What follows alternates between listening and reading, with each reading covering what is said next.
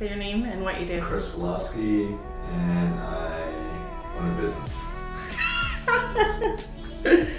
Hi, my name is Marisa and I also own a business. This is the Business AF podcast, where it's all business most of the time.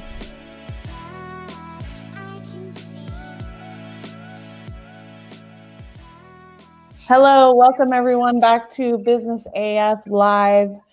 We took a little bit of a break. I was busy with social media marketing world, which we'll cover later on in the show after having our guests speak about their business. So welcome to the show, Jessa and Laurel from A Stellar Company.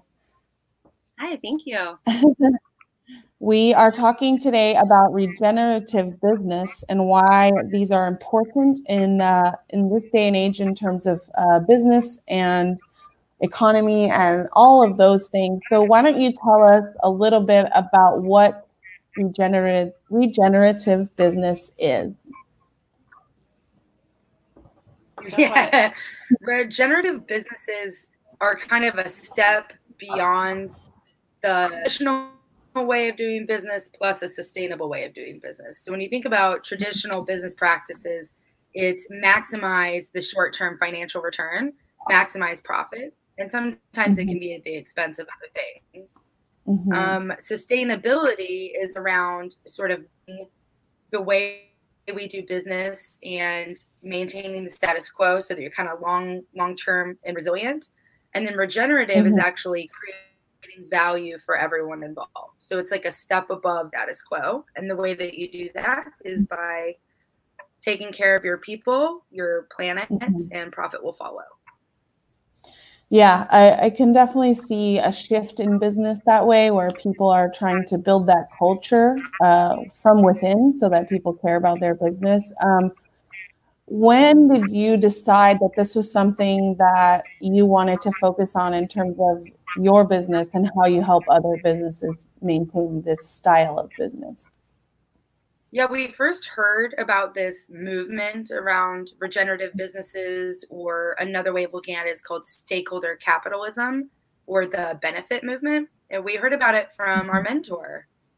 And he invited us to this boot camp that he created for stakeholder capitalists. And through that, we learned about the movement itself, the legal entities around it, the third-party verifications, and the long-term public market exchange that opened up in May of 2019. And so there was this whole system of tools around doing business as a force for good. And it just broadened our awareness. It helped us investigate doing that and making money by doing good work. And we met through working for an environmental consulting firm together. And we, on the side, Jessa would help her friends with businesses and set them up and do strategic planning. And I would help educate people about what their environmental footprint is and how to be more sustainable. And then together we just smashed those specialties and decided to form our own company that specializes in consulting for businesses.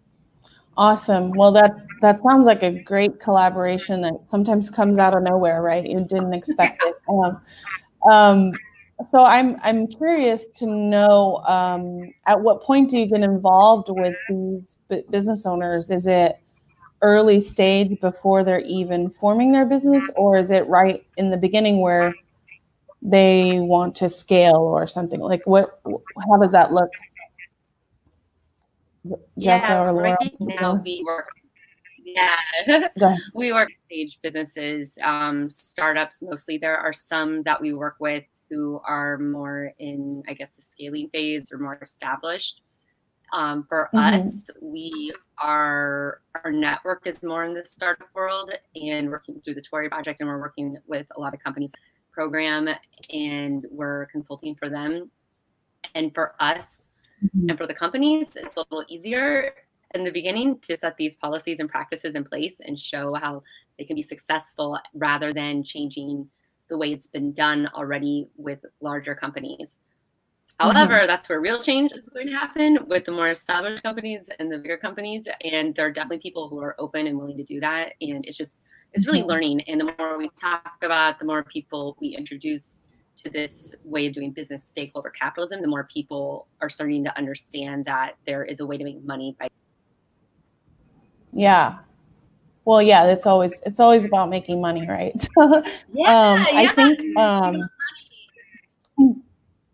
so can you talk about maybe I mean the old way of doing business and where people are maybe stuck in their business practices and kind of like at a stale point in their business, and they're not growing or they're not scaling or they're not building it to the point of, I mean, I'm imagining a business where they want to pass it down onto their, you know, their children and their grandchildren, but they haven't built a model where it's sustainable in this world. I mean, do you come across those type of people, or is it just because now you're in startup world, like everyone's all about like what that future looks like? Do you have experiences that you can talk to about that? Yeah, so I think that is, I mean, we work with the way we approach it. The situations really comes from the initial conversations are really from a profitability standpoint, and I would say a purpose standpoint. And I know that's kind of a trending word right now, buzzword. It's like purpose-driven businesses, but really it's like, why are you getting out of bed every day and why are you doing it? And for some people it's just money, but there's always the why to that. Like, well, why do you want to make money? I want to have financial security for my family, keep my home. I want to send my kids to this, you know, nice school. And so it's kind of learning that, but also being able to communicate that to the rest of the organization, because for other people, money for the owner's profit or the shareholder's profit isn't a good enough reason to get out of bed and do your best every day. And so really looking at the financials and showing, okay, well, what can we improve here? And then let's say it's, you know, sales, like let's drive sales. Okay, well, what do you need to do that? You need to incentivize. What's going to incentivize the salespeople? And then with the clients and the customers, what is driving their, and so we approach it with a profit aspect, because if you don't have profit, you don't have a business, and that's going to create a bunch of other problems. But we dig into that with like, okay, what's the purpose behind all this? And it's funny, I keep thinking like I should have studied psychology instead of business, because I feel like that it comes down to that. Yeah, I mean, and I think that, I mean, I'm mostly in marketing, and that kind of, you know, okay, you want sales, but like why? Like why should we care about your business as a consumer of services and goods? Like, why should we care? And I think that goes kind of in like what you guys are trying to do, and make sure that they are in business with a purpose, but also how can they scale that and make sure others in that business care about it, right? So I'd like to know, I guess my thing is like, where for your consulting and working with these people and looking at profits and all of the numbers and stuff like that, where does your journey stop with them? Is this like an ongoing thing, or are you kind of like, okay, we've worked with you for, you know, 6 months or whatever, or a year while you set up your business? Is there a growth in there? Is there like movement, or how does that work with you guys? Maybe Laurel, you can speak to that.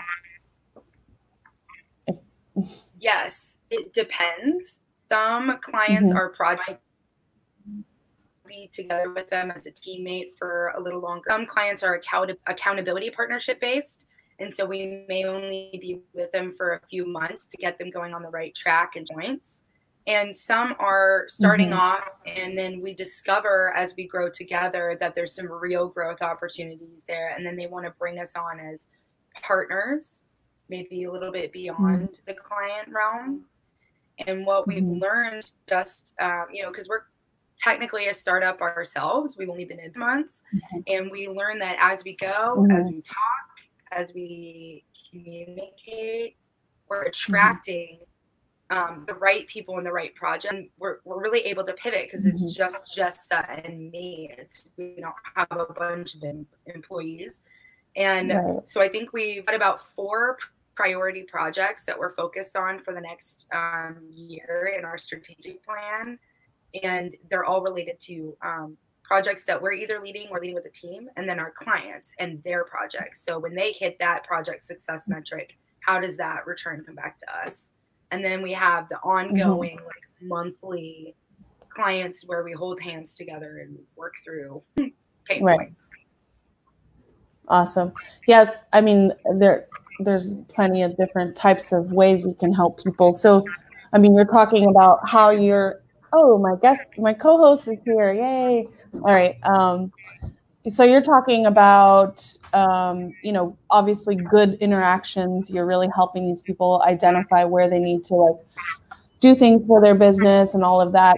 Have you had any experiences where what you were offering with, with your consulting and your time and really kind of trying to understand why culture is important in a business? Have you ever had an experience where it just wasn't meshing with the business owner, like after some time?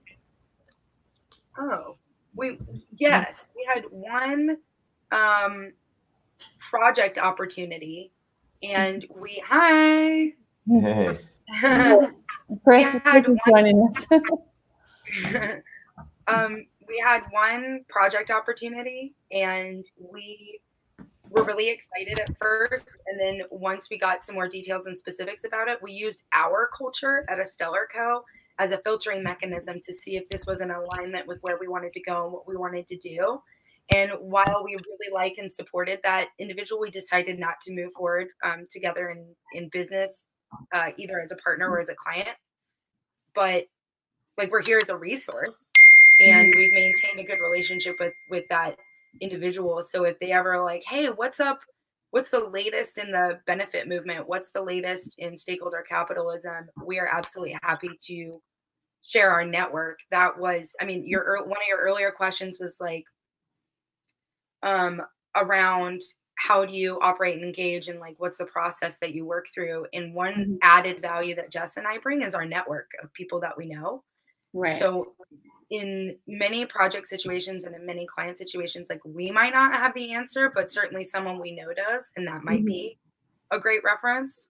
And we've accumulated these long-term relationships for a while now, and it's all kind of coming together really beautifully in the right way. Yeah, and ultimately, we don't want to force something. We don't want to force our views and opinions on someone that they aren't buying into. And I think in business, a lot of times people are so focused on getting the client or the sale that they're willing to compromise short-term returns. Or I should say, they're prioritizing short-term returns over long-term value. And so that's something that is all part of what we're doing with stakeholder capitalism. And we keep that in the forefront. It's like, okay, this seems really good on paper. This seems good right now, but like, what's going to happen in 3 months or 6 months? And we use that as a barometer for decision making, because we can get someone to sign a contract, and then, but are they going to be happy next month? Are we going to be happy? Is it worth it?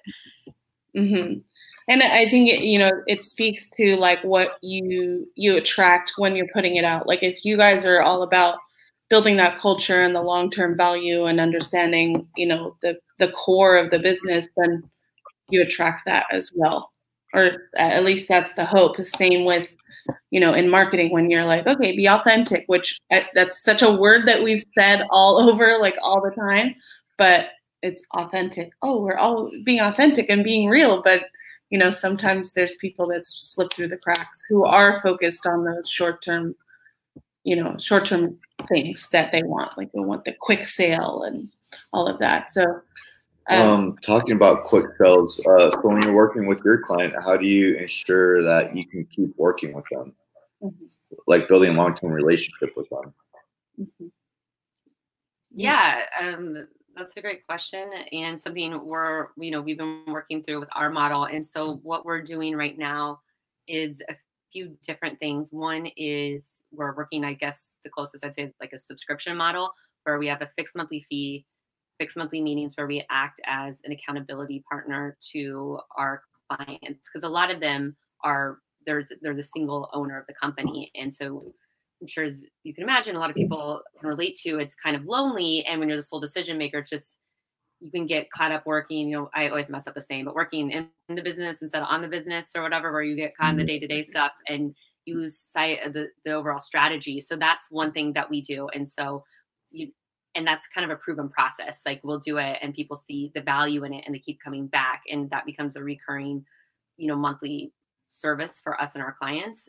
And then another one is by setting clear objectives and goals and metrics with the clients. And once those are achieved, like that's showing kind of the proven process and the value we add of helping people be accountable to what they say they're going to do, and bringing in tools and resources that we have to help them meet those goals as well.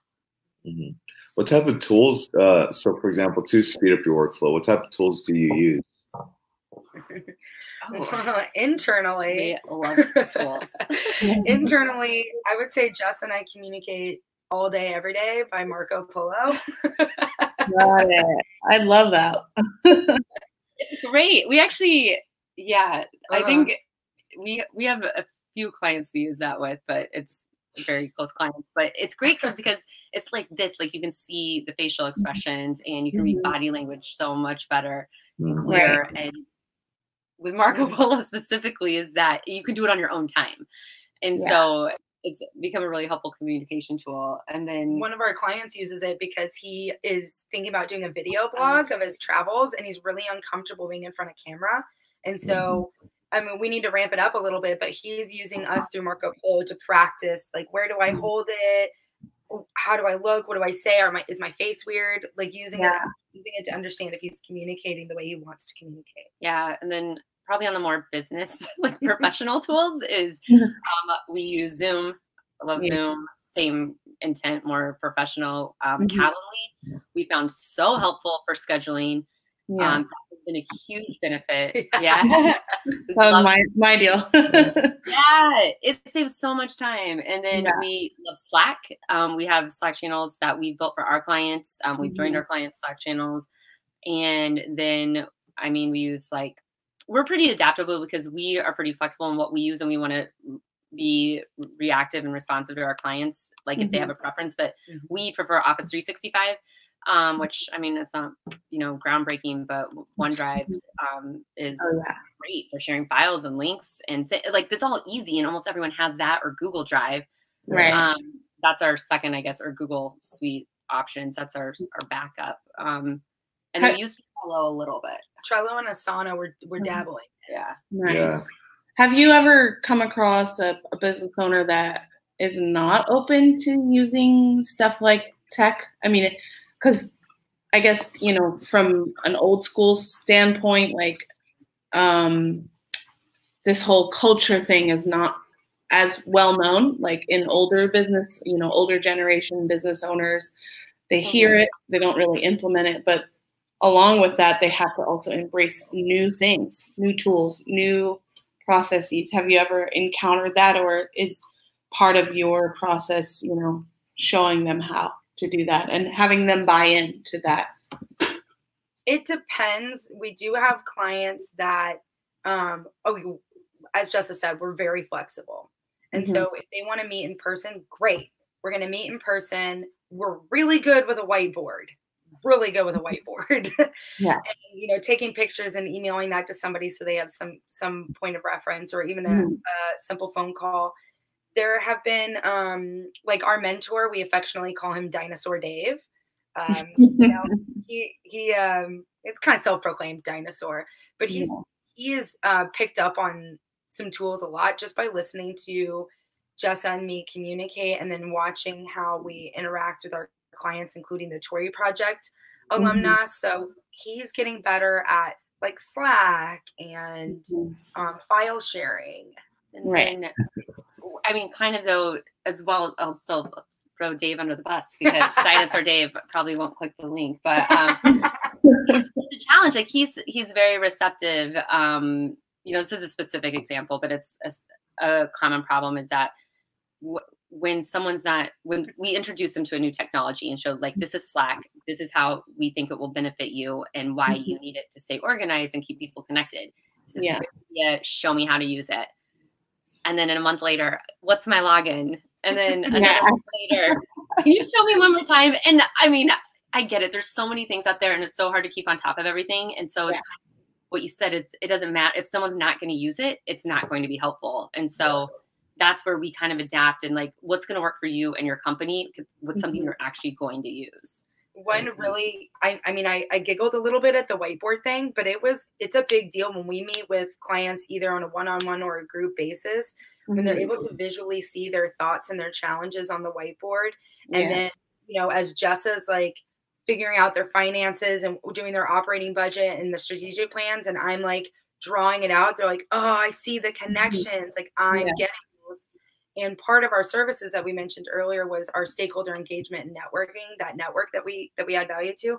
LinkedIn is a really good tool to say, okay, who are these specific individuals that you want to connect with in person? Like, are you going to a conference? Are you going to a sales meeting? Are you going to a mentorship strategy session? Who do we know? Who do you know? Who knows who? Right. What's a real and achievable introduction to make? Mm-hmm. Ooh, I love that you called out LinkedIn because that's my personal favorite platform.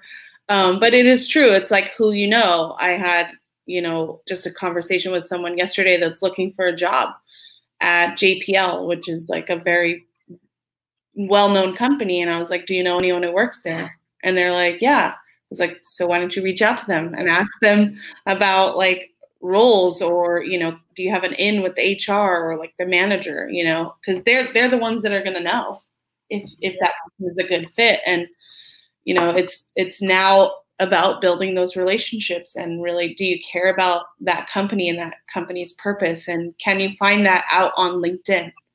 Can you look at those people and find out, okay, like I would like to work there because I like the culture that they represent. So,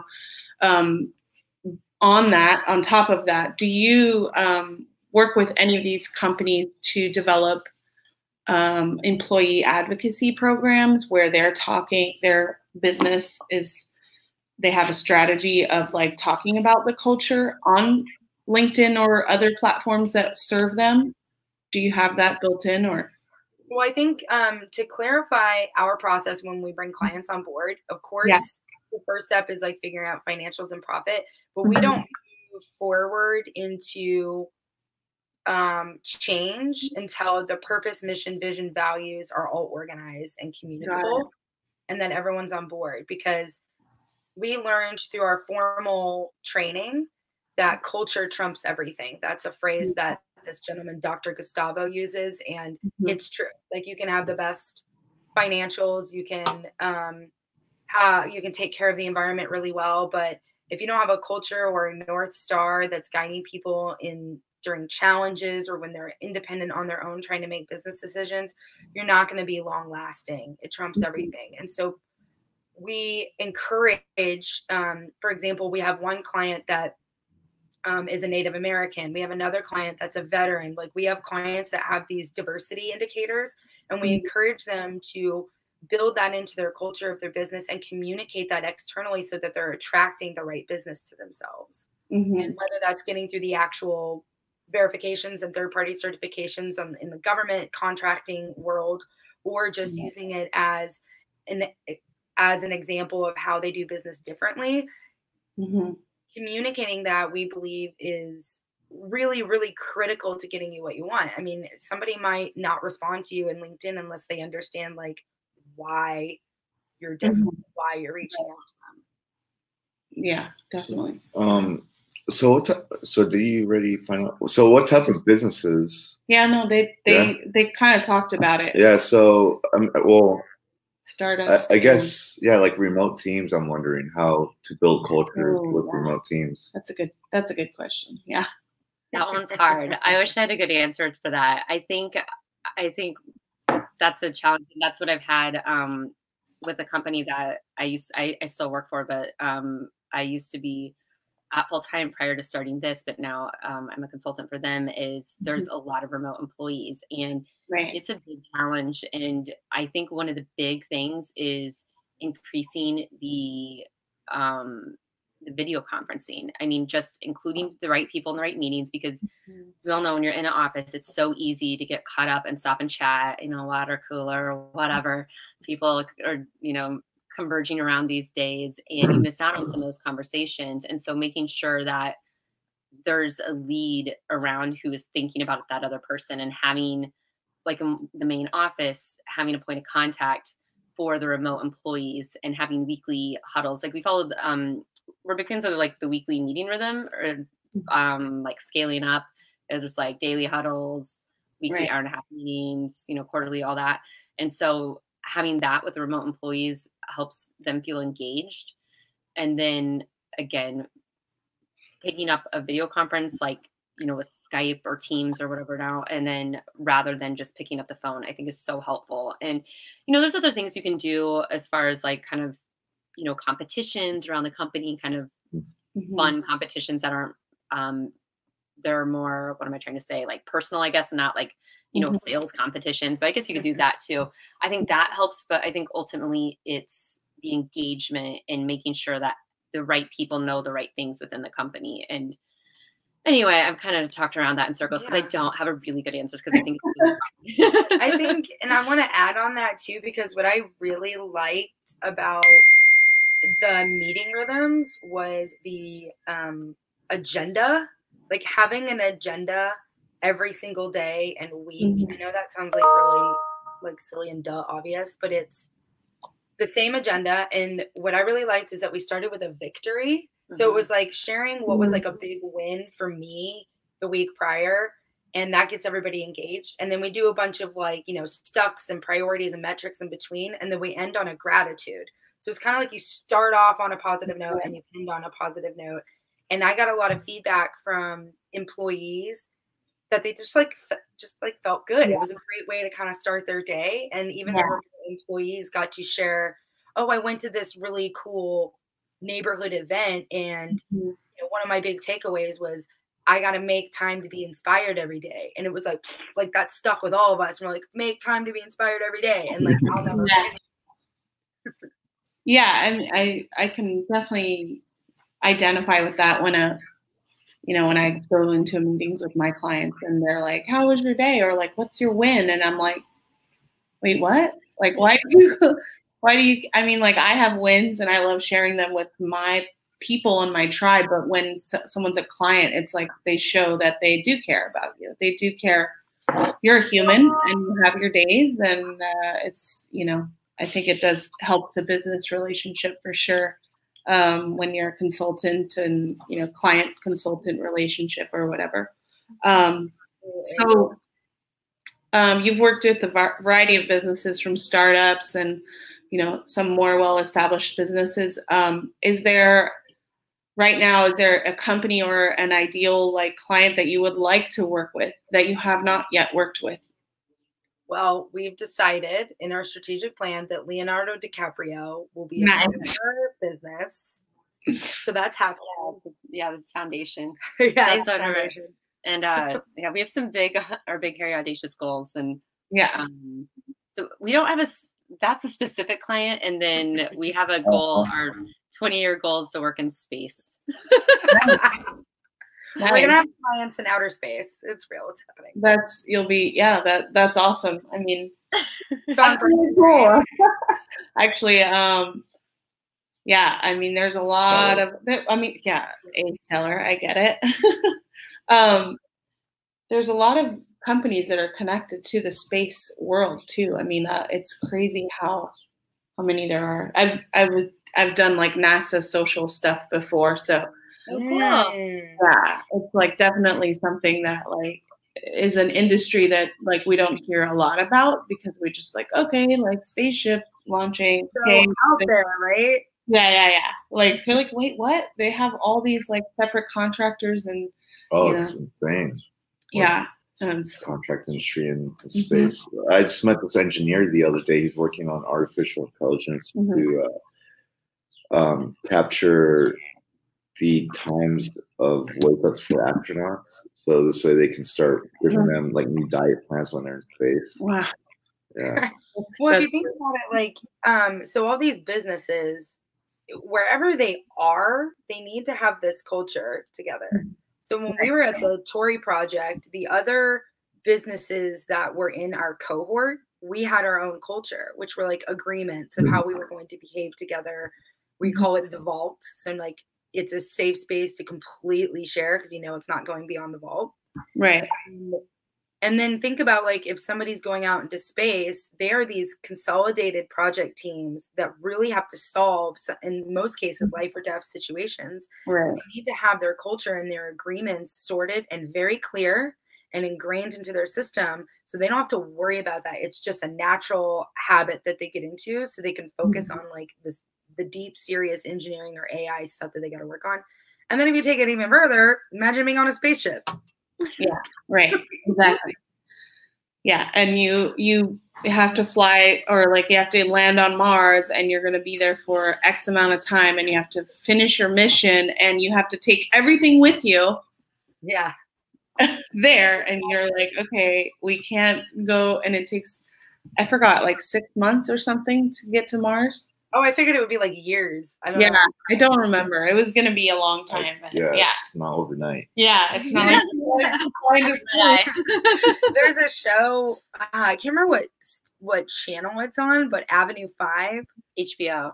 Okay, Avenue 5 is like a classic example. Like, what is the culture of the Judd aircraft? And when things go awry, how do they stay together? Yeah.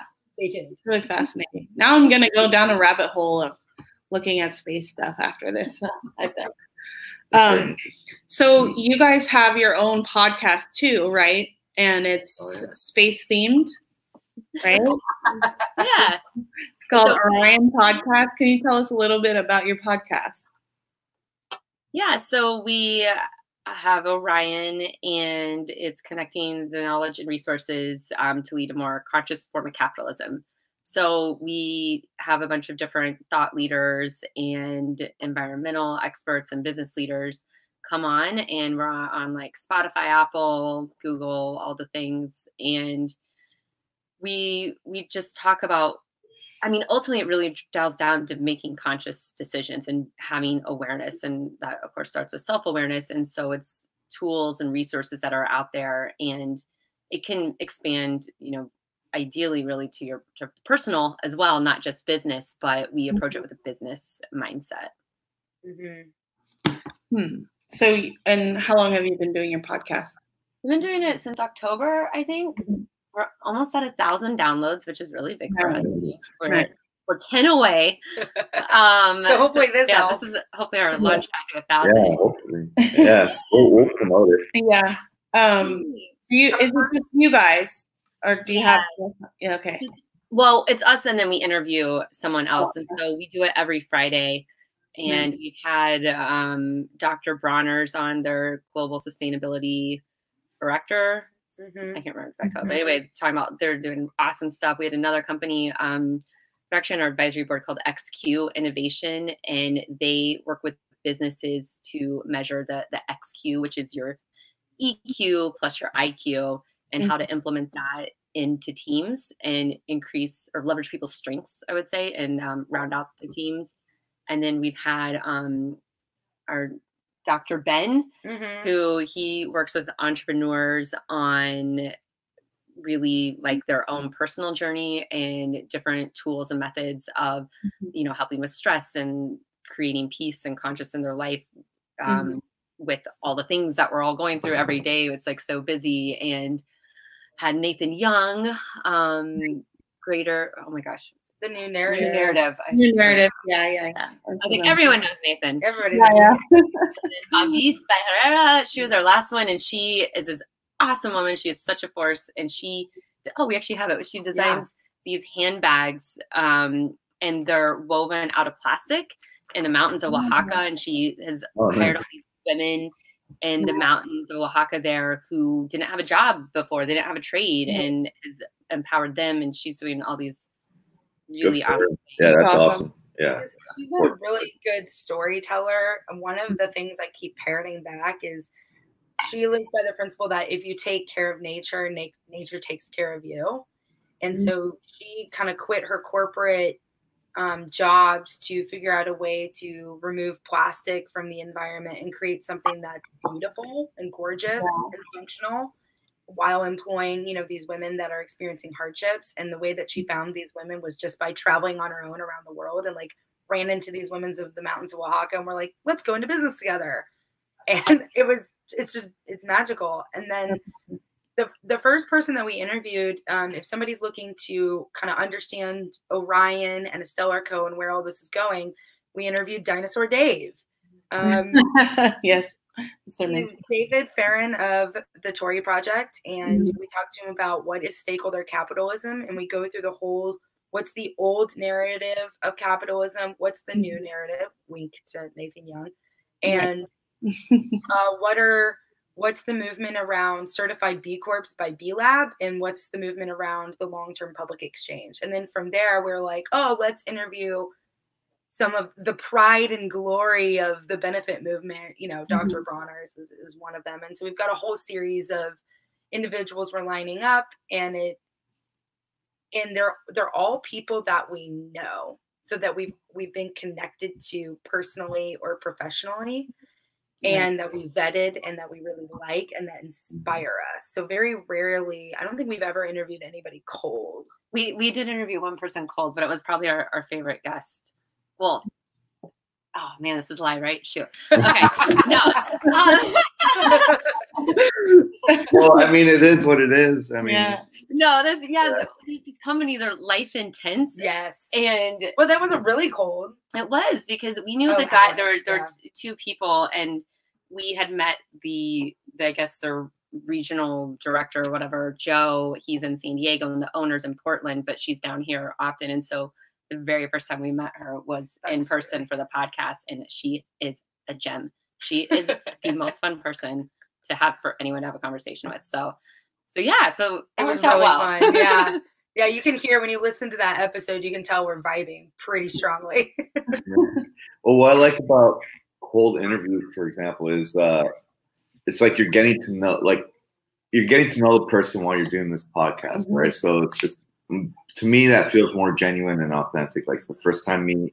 Let's really get to know who each party is. And, there's no pre-existing knowledge, and so you really have to force yourself to listen and what they're saying. Because it's completely different when you do know them. Yeah. It's discovery.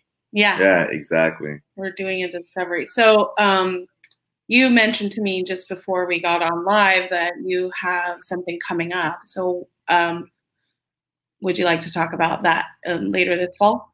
Yeah. So Jessa, we were showing you the Mavis by Herrera bags. Well, when we met Mavis, she was referred to us by Nathan Young at the New Narrative. He was like, you got to meet this woman. You're going to love her. And yeah, the first meeting, like 30 minutes, we're like, yep, we're doing this. She had this vision of creating a sustainable fashion show where you highlight purpose-driven companies, but gorgeous, like high-level fashion. And the people that work on this project, every detail must be purposeful and intentional and well thought out. And that was like immediately Jess and I were like, yep, because one of our business lines is we help produce and host events that are regenerative. And so we kind of talked about like, what does this term regenerative mean? And we came up with an event called Runway to Regeneration. And we're going to have it around the fall of this year, 2020. Nice. We're going to have October 1st. October 1st. Yeah. 10-1. Broadway Pier. Okay. And a LEED Platinum building, because every detail is thought about, from the location, the timing, the vendors, the hosts, the sponsors, which we are actively seeking. Yes. And as part of this too, so the primary showcase will be the fashion show, but we're going to have some top chefs from Baja come up and do VIP like food tastings, like one-on-one experiences with sustainably sourced foods. And then we also have, we'll be showcasing vendors that have innovation in regenerative practices, and we want to feature local companies. Awesome.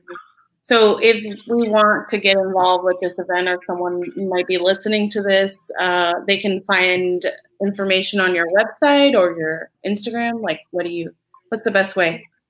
Yeah, we're launching this right now. So we're kind of building our logo and our design and our values, but we have runway to regeneration.com. That's where information is going to be blasted. And we have social media sites that very, very, very soon will have all the information that you need to know. And right now, just reach out to us, Estelle Co. Yes, exactly. That website right there. Yeah. Okay, awesome. One of our traditions before we end our little interview and our little hangout with you is ask a random question. Ooh. So I think I'm going to take this one this week. Okay.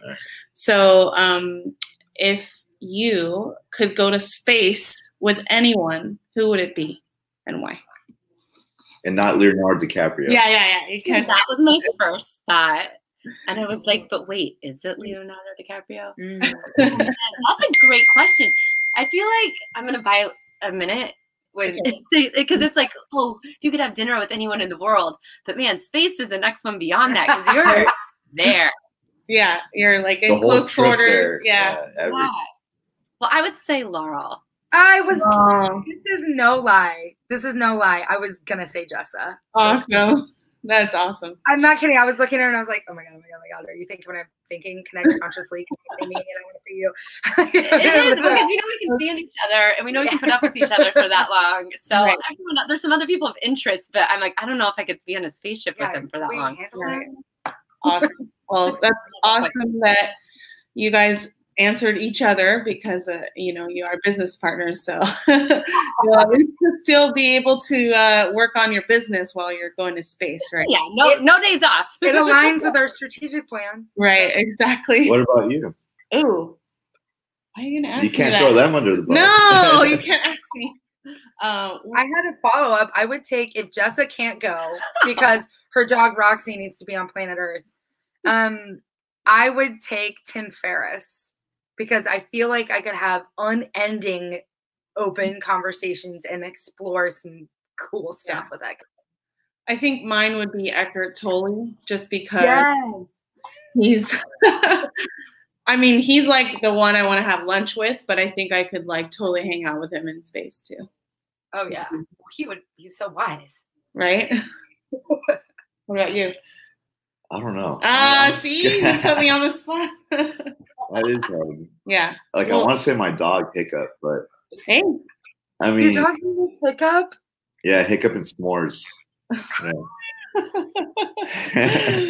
Awesome.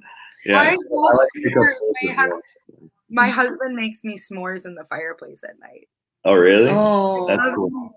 Well, I call her s'mores because her coat is. She's missing the chocolate part, but it's like the graham cracker and marshmallow. Nice. It's hers like that. And then Hiccups because she always used to hiccup as a puppy. So.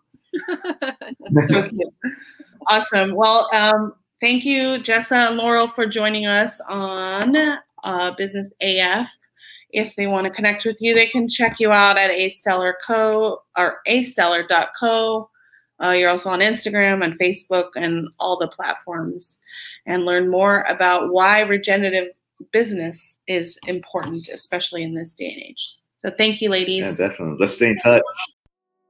This is the Business AF podcast, where it's all business most of the time. You can listen on iTunes, Google, Spotify, or wherever you listen to podcasts. You can subscribe to us on YouTube at businessafpod.com. If you like what you hear and you want to let people know, don't forget to tag us using #BusinessAF.